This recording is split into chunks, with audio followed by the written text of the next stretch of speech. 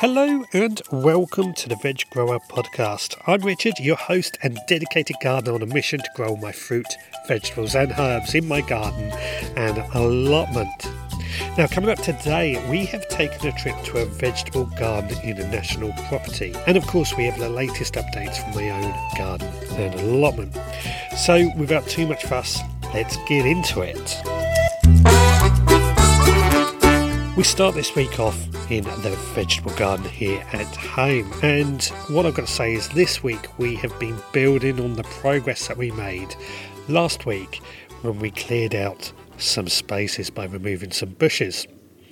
So one of the exciting developments that we've started this week is the creation of our very own nursery area right in front of our trusty greenhouse.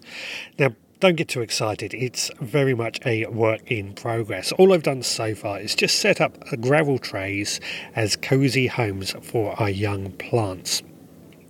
Now, this is a temporary solution while we wait for the main build later on this year. This is just to see if it will practically work. Now, the plans have come together really nicely for this area and I just can't wait to get building. It's just a shame at the moment that the price of wood is still quite high. Now, the idea behind this nursery area is pretty simple. It is to provide an area where I can efficiently look after my young plants, and that will provide me with what I call my production line in terms of seed sowing. Now, what I mean by that is when I sow seeds, I start them off in one area, and as they grow and move to different stages on their life, i.e. they get pricked out, they get into bigger pots and so on, they move along into more and more harder areas, I guess is a way to say it. Basically gives them a bit more room as they grow. And this is what I mean by a production line. It feels like the plants are moved as they go along their development. Now, it's quite a simple idea really, and I've often noticed this sort of setup at many of the gardens that I visit. Usually they are kept out of sight. They're not the focal point, the young plants, but they are usually there if you look hard enough.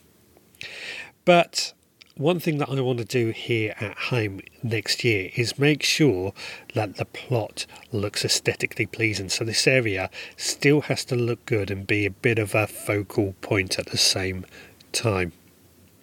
Now, moving on from that, you might remember that earlier this year I used an old bottle fridge as a cold frame. Now, this bottle fridge had glass doors, so I thought it would work quite well. However, what I found when I was using it is that it just got too hot on the inside and cooked many of my young plants. Now, this bottle fridge might actually be more successful over winter when it is a little bit cooler, but it does look ugly, so it may still have to go. But what I did this week is actually remove the plants that I kept on top of it. I was still using it as like a table. I've removed those and put those into the nursery area. It's a shame to get rid of this bottle fridge, to be honest. I had high hopes the glass doors, insulated body would work, but it did work. It just worked too well and got too hot. Now, we've also had a bit of a week with cabbages. More cabbages have been planted out into where we had our cucumber plants. These are going to be for spring cabbages, so they're going to be in the ground for quite a while. But we have also harvested a couple of cabbages this week as well, and they're a big hit, of course. We do quite enjoy cabbages. But I am a little bit concerned in that we have quite a few cabbages that are coming along, but are they going to be ready in time for Christmas? I'm not sure. So what I'm a little worried is that my winter cabbages might be a little late. And what we've done this week is turned one of those cabbages into a bit of a festive dish, but we've kept that into the freezer so it is ready as a backup plan should we not get any cabbages. Does seem a little bit early to think about Christmas, doesn't it? But it's never too early to be prepared. Now, this week's harvests also include courgettes, raspberries, tomatoes, chillies, aubergines, carrots, and much, much more. What we've really noticed is we've had this week off work as well. is just how little we now rely on the supermarket thanks to growing our own adventure. It really is becoming quite apparent we need to buy less from a supermarket, and I think that is ultimately our main aim. We've just got to keep it going. One other job that I did this week was my seed tins. It's that time of year when I just start to sort through them, and deciding which seeds to stay and which ones to go can always be a bit tricky. I hate waste, but what I've decided, and I've done this in previous years, is that if a seed packet is out of date, it goes. I don't need to keep it. Now, you could say that seeds that are out of date are still possibly viable. They still might grow, which is true, but I have a tendency to hoard things. So I use the out of date as a way of making a definite reason to get rid of seeds so that I don't end up hoarding all these seeds and keeping hold of them. It's always difficult to get rid of anything, of course, but I think having a fine line really does help. Now, after sorting out all the seeds, I then took time to organise the tins so that I had tomatoes in one area, roots in another, brassicas in another, basically making sure it is all organised and should give me easy access for next year. Then all these tins go back into an old fridge that I keep in my shed. Now, this fridge does an excellent job of just storing the seeds at a relatively constant temperature. And it's fairly vermin proof, so mice or rats won't get to the seeds either. So it's a good thing, I find, to store seeds. I also throw in a couple of Celeriac gel packets just to keep the air a bit dry in there as well. But I also keep a note of what seeds I have, and we're going to start planning what seeds we're going to sow next year. So by having a list of what we already have, it just helps me when it comes to my planning and to figure out if I need to buy any seeds or not. Now, this week I also had the pleasure of visiting a garden at a National Trust property. But before we dive into that adventure, let's catch up the latest from the Supporters Club. This week in the Supporters Club, we've been sowing a couple of seeds. First of all, we've been sowing some dill seeds. Dill is a fantastic herb. This will be growing on kitchen windowsills or in warm greenhouses in order to ensure we get a good supply of these herbs throughout the winter months. But we've also been sowing some lettuce seeds. We've actually sown these outside, but again, they can be growing on a kitchen windowsill, in a greenhouse. The world is our oyster when it comes to this. Now, the Supporters Club is a club I set up to keep this very podcast running. And by becoming a member, you get a collection of seeds sent to your door each and every month that you are a member. As well as extra behind the scenes podcasts exclusively for members, all for just £5 a month. But here's the kicker. These seeds aren't just for show, they are ready to be sown right away in that very month. And this just helps us align the seasons up with what we are growing. It's a mini garden adventure every month, and all it costs is a £5. But if you have been enjoying the Veg Grower Podcast, then please consider leaving a rating and review on your podcast provider. And the reason I ask this is not only does it warm our little hearts here, but it also helps other folks discover the joys of our green corner of the podcast world. So please do take a moment to share your thoughts and let's grow this community. Now join me at Batemans in East Sussex for a little garden exploration. Today, myself, my wife and the dog Roxy, we have came to a National Trust property by the name of Batemans. And this was the family home of Rudyard Kipling, who you may have heard of from his The Jungle Book work. A fantastic read, I've got to say, if you have ever read them. But one of the things that brought us here is the fact that it actually has a vegetable garden. I do like exploring some stately homes and their gardens. I always find it inspirational and interesting.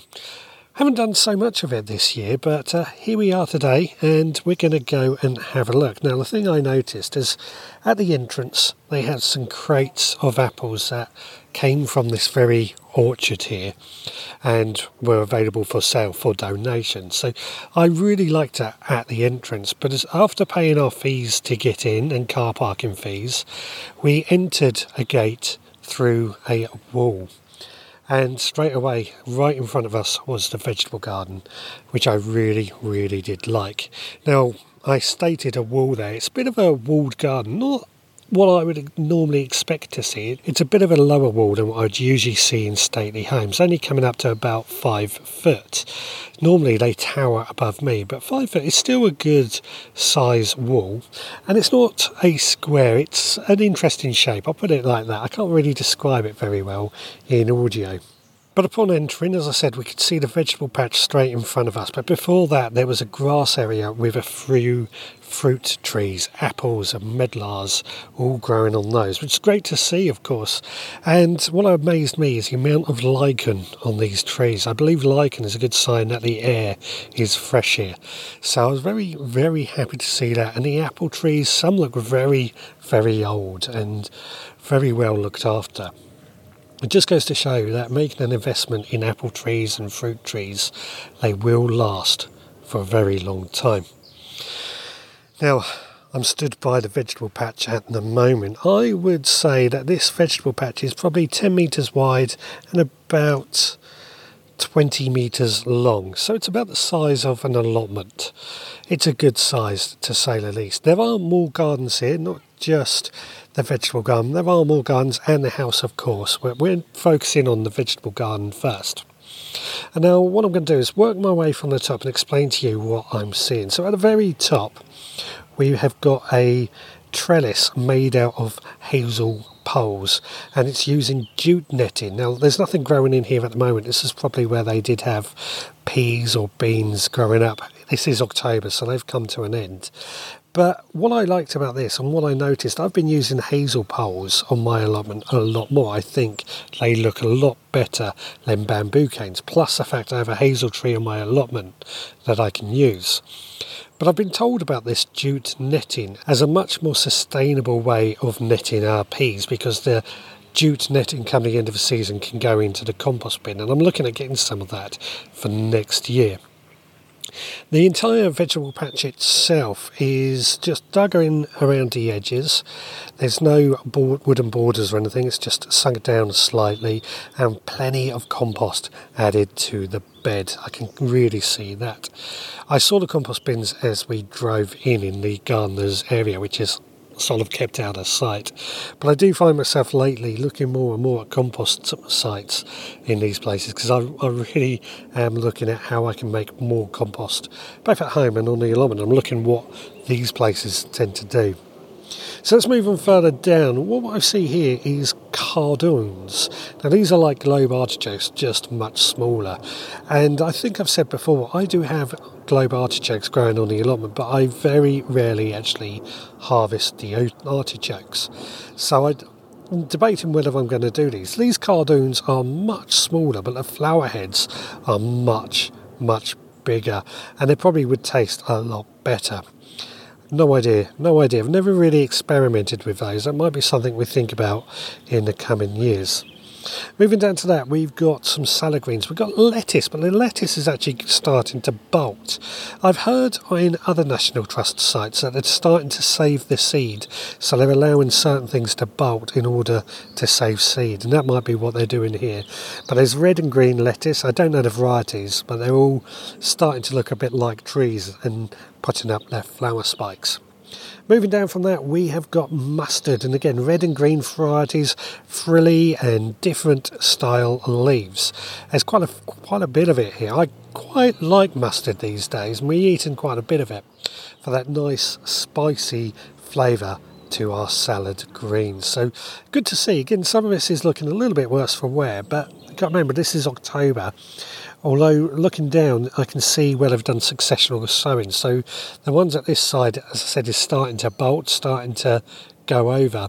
But as I look further down, the leaves on the other plants look much fresher. So they've probably sown these many weeks ago, and a few weeks later sown the rest, and a few weeks later sown the rest, so that they're getting that constant successional sowing going on. Now moving down from that, towards the back there is some lovely looking purple kale, which is grown very, very tall. It's about 4 foot tall, so growing very, very well. Looks like some lovely leaves on that. That will keep going throughout the winter. But then we've got, running the stretch of these, the 10 metres along, 2 hoop nets. And in these I can see we've got some young salad leaves, so it looks like there's some young kale has gone in, Swiss chard and spinach in there, and the same in the second one. So these are obviously just been planted out, they're getting them established, which is what the nets are there for, to protect them, and then they're going to grow on and hopefully grow into food. Moving down from that, leeks, quite a few leeks. Again, some of these are starting to put up their flower spikes, but they're doing quite well. They're nice, thick and big plants. In fact, the leeks right in front of me are probably about 4 foot tall, so they've put on plenty of height. Doing really, really well for that. A bit of leek rust I can see, which are those tiny red little blotches that you sometimes get on garlic or leeks. Not the end of the world, I'll be fair. I get that on my garlic and my leeks. So to see it here isn't anything to really worry about, but nonetheless it is good to see just these things are growing. I suspect these are being saved for seed. Now as we get further down, there becomes areas where there's much more going on. So here we've got parsnips. They are nice and big, foliage on top. I don't know what's going on underground, but I suspect they're going to be a good lot of parsnips, and these parsnips are 2 rows, maybe 3 actually, but they stretch the whole 10 metres across, so lovely to see. And towards the end we've got just some other little flowery plants. I think these are to bring in some of the pollinators to try and help with pollination and things like that. Now what we got further down, squash area. So there's a good amount of squash. There's nasturtiums planted in between the squashes as well, so we've got courgettes and marrows and pumpkins and what have you, all growing in this area with these nasturtiums. Again, I suspect to act as pollination and to keep off certain bugs as well. Companion planting, as it's called. Now what I like here with the pumpkins and the butternut squash, butternut squash aren't huge, I've noticed, but what I like about these squash plants, they've got different sizes. So you've got the big pumpkins, there's a few of those scattered around, and some of these big ones have got almost like a warty skin, which I know can be quite appealing, especially when it comes to Halloween. But then they've also got the smaller pumpkins that are only about big enough that they fit in the palm of my hand. They're pretty small. And the same with butternut squash actually. There's quite a few of those. They're a bit on the small side compared to what we see in the supermarket, but I think they are a good size. But what they've also done with these pumpkins is they've actually grown them up teepees and trellises. Because they are small, they seem to cope quite well. And this is something I quite like the idea of, and we might look into doing that in the future. So we're just coming past that vegetable bed now. We've done the whole length of it. And we've got a row here of rose hips. Now, rose hips aren't something we often think about growing, but the fruits on that actually make a really delicious jam. And although I've never grown it but myself, I have eaten rosehip jam and it is really quite tasty. But the other thing I like about rosehips is they got really thorny stalks. So if you want to grow something for security, rosehips are something you might want to look at. And then we've got a fruit bed where I can see there's a mixture of raspberries, gooseberries and currants. Now this fruit bed is 5 metres wide but 10 metres long. There's quite a bit squashed into that area, which is really, really good to see. Now as we make our way further down, we're past the vegetable patch and into the orchard area where there's quite a few lovely trees. I mentioned these earlier. They're going along with pears, apples, medlars, all which are really quite attractive. There's not much I can really say about those. They look very old in some cases, full of lichen. But again, around the base on these ones down here, they've actually mulched with plenty of compost as well, which is probably why they're also looking so good. I do like an orchard. I would love to have an orchard at home, but we just haven't got the space to do it. But one thing that has caught my eye is a rather large and long arch. Now this is about a 50 metre long arch, 10 metres wide, made of metal. Now this would have pears growing up. It trained to grow up over the arch and the pears fall down inside. Unfortunately, it is closed for restoration at the moment, so it's not got any pears growing on it. But I see this in quite a few places, and I personally really would love to do something like that in my house as well. I think they look fantastic. Now just behind that there is the greenhouse, and I spotted this earlier. It's quite a lovely looking greenhouse. Again, it's about 20 metres long, 10 metres wide, so it's quite a sizable one. It's brick along the bottom to about 60 centimetres, 2 foot, and then the glass house is on top of that. It is actually, we're not allowed to go inside, but the door is open. Either side of a door on the outside there are pot plants full of dahlias and cosmos and various other flowering plants. Again, it looks quite attractive, but I think this is here to bring in the pollinators. But if we just stand at the entrance, and I'll describe to you what I'm seeing. So down the right hand side there are pots of tomatoes all growing right up to the roof, with pots of marigolds as well. Again, marigolds, tomatoes are good companions. Tomatoes are still fruiting, I can see. Plenty of green tomatoes, plenty of red tomatoes. So that's doing absolutely great. And that takes up about half of the right hand side. Past that there's some benches where they've got some seeds that they've been sowing, covered in horticultural grit, and beyond that where they've been pricking them out. Down the very, very far end, on the very back, I can see there's some squashes that have been harvested that are just hardening off and getting ready. Hanging from the ceiling as well, there's garlic and lavender, which is just a great sight to see. Now come down the left hand side, there is a container containing compost, which is for filling up pots. I see this in quite a few gardens as a potting up area. I quite like the idea of it. And then as we come down towards the front, it's actually a bench here with chillies on top, and the bench has got like a support frame above it as well, which is helping with the chillies. The chillies are full of red, yellows, green chillies, and there's a lot of them. Then below that bench, of course, somewhere to store the pots, which is a great thing to see.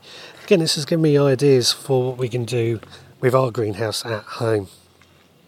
Now just beyond the greenhouse, attached to the greenhouse as well, is the cold frame. This is something I've always looking at, and I've spoke about how we're going to be making our nursery area just outside our greenhouse, and these cold frames are what I'm sort of looking at doing. So how do I describe these? So these are basically a angled roof where glass would fit, and then you've got brick all the way around. It warms up during the day, and all the plants on the inside keep warm throughout the night. Great thing to see. And actually what I've done, where the plants have been pricked out and into bigger pots, just hardening off, they've been moved out to this area to make the most of it. So there we go. I've taken you on a tour of the vegetable garden here at Batemans. Well worth a visit if you are coming down this way. It's in East Sussex. Highly recommend it if you are. You can do it quite easily in a day and look around at everything. So it's not a site that has so much to do. Just getting the gardener come along with his lawnmower now. So I think it's time, because we are also by the cafe area, to head on into the cafe and get a cup of tea. And that sounds like a good time to head on over to Chef Scott's kitchen. Hi, it's Scott here, and this week I have a recipe for a soup that for me just screams October, as all the ingredients for it are at their absolute best right now. It's a soup I love making this time of year, and it's Celeriac, apple and walnut soup, with an optional sprinkling of blue cheese. I mean, I say optional, but let's face it, it's cheese, so why wouldn't you? It's a classic combination of flavours that work especially well together in this comforting soup. And so, to the recipe. The ingredients you will need are 1 large celeriac, or if you're anything like me and can only grow small ones, about 4, but you need to end up with about 800 grams. 300 grams of eating apples, reserve 100 grams for the walnut garnish, 250 grams of diced white onion, 60 grams of diced celery, 80 grams of butter, 100 millilitres of double cream, 100 grams of diced walnuts, a small bunch of parsley, a squeeze of lemon, 150 millilitres of extra virgin olive oil and 1.7 litres of water. Method: start by sweating off the onions and celery in the butter and cook these down until nice and soft. Then add the celeriac and 200 grams of the apples, followed by the water. I never use stock cubes or anything when I'm making a soup. I find it muddies the flavour and I want the soup to taste of the vegetables I'm using. So, now the water has been added, we can bring the pan to a boil and then reduce down to a gentle simmer, and gentle simmer for about 40 minutes or until the celeriac is tender. Whilst that's happening, we can make a start on the walnut garnish. Do this by finely dicing the remaining apple and mixed with the chopped walnuts, parsley, oil and a squeeze of lemon and set aside. I think the garnish is really important as it adds a freshness to the soup. And now all we have to do is add the cream to the soup, season with salt and pepper and blitz to a smooth texture. Then pour into soup bowls and spoon a generous helping of the walnut garnish over. And of course, a sprinkling of the not so optional blue cheese. I hope you enjoy it as much as I did. Well, I want to thank Scott for that recipe once again. I have to admit, celeriac is always a vegetable that I struggle to know what to do with, but this recipe sounds absolutely delicious, and I, for one, will certainly be trying it. If you want to read and follow the recipe or find out more about Batemans, I have added all the links to the show notes for this episode. Now today you find me on the Allotment, where I have actually this week planted out some Swiss chard. Now this particular variety of Swiss chard has these really vibrant yellow stems, and I think that they look great on an allotment or a vegetable garden. Swiss chard has a particularly colourful appeal: red, yellow, green, white. They look stunning. Now these plants I actually sowed from seed a few weeks ago, and I actually sowed them into little plug plants.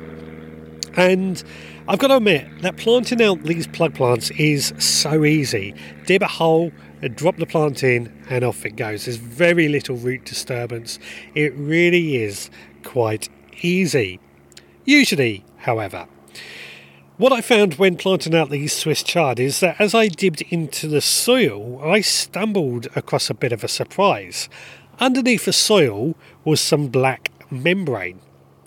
Now this solved a bit of a mystery for me. I had my sweetcorn here before the Swiss chard came along, and the sweetcorn was very, very poor. And I think this black membrane underneath the soil is explaining why the roots were unable to go down low enough to really access water and nutrients or anything like that. So it solved a mystery. I've now removed that black membrane and then was able to plant out the rest of my Swiss chard.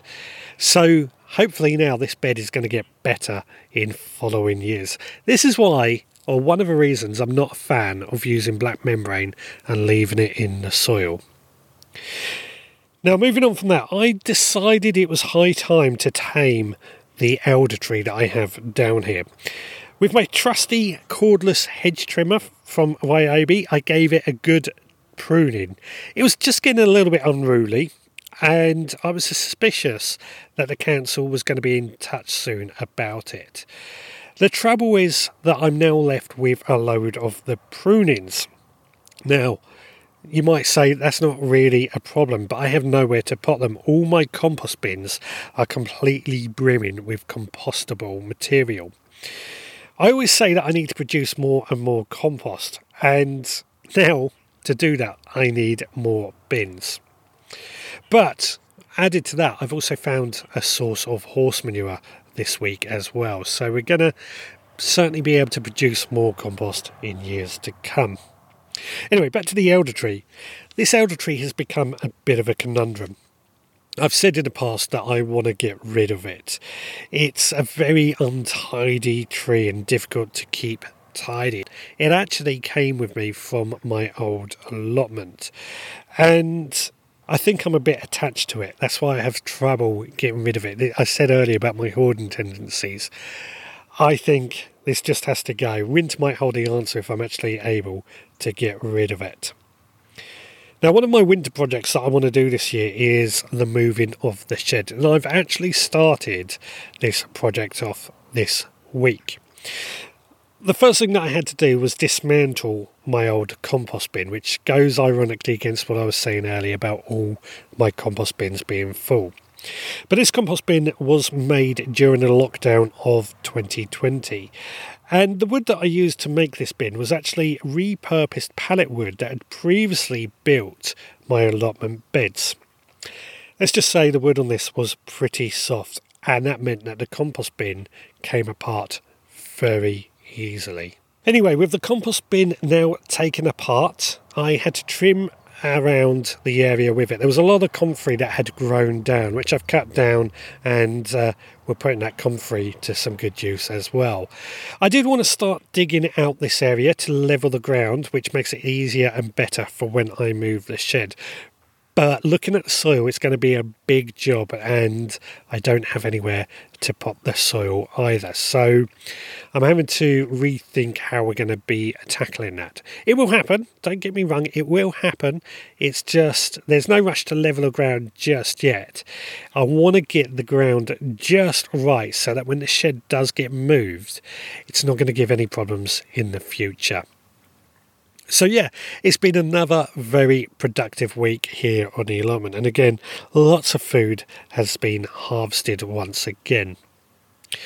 Well, that is it from the allotment today. And this brings us to the end of this week's podcast. Now, if you have a veg garden that you love to visit, then please do let us know where it is and what you like about it. Now, to get in touch, you can visit the website at theveggrowerpodcast.co.uk and leave a voicemail, or you can email me, richard@theveggrowerpodcast.co.uk.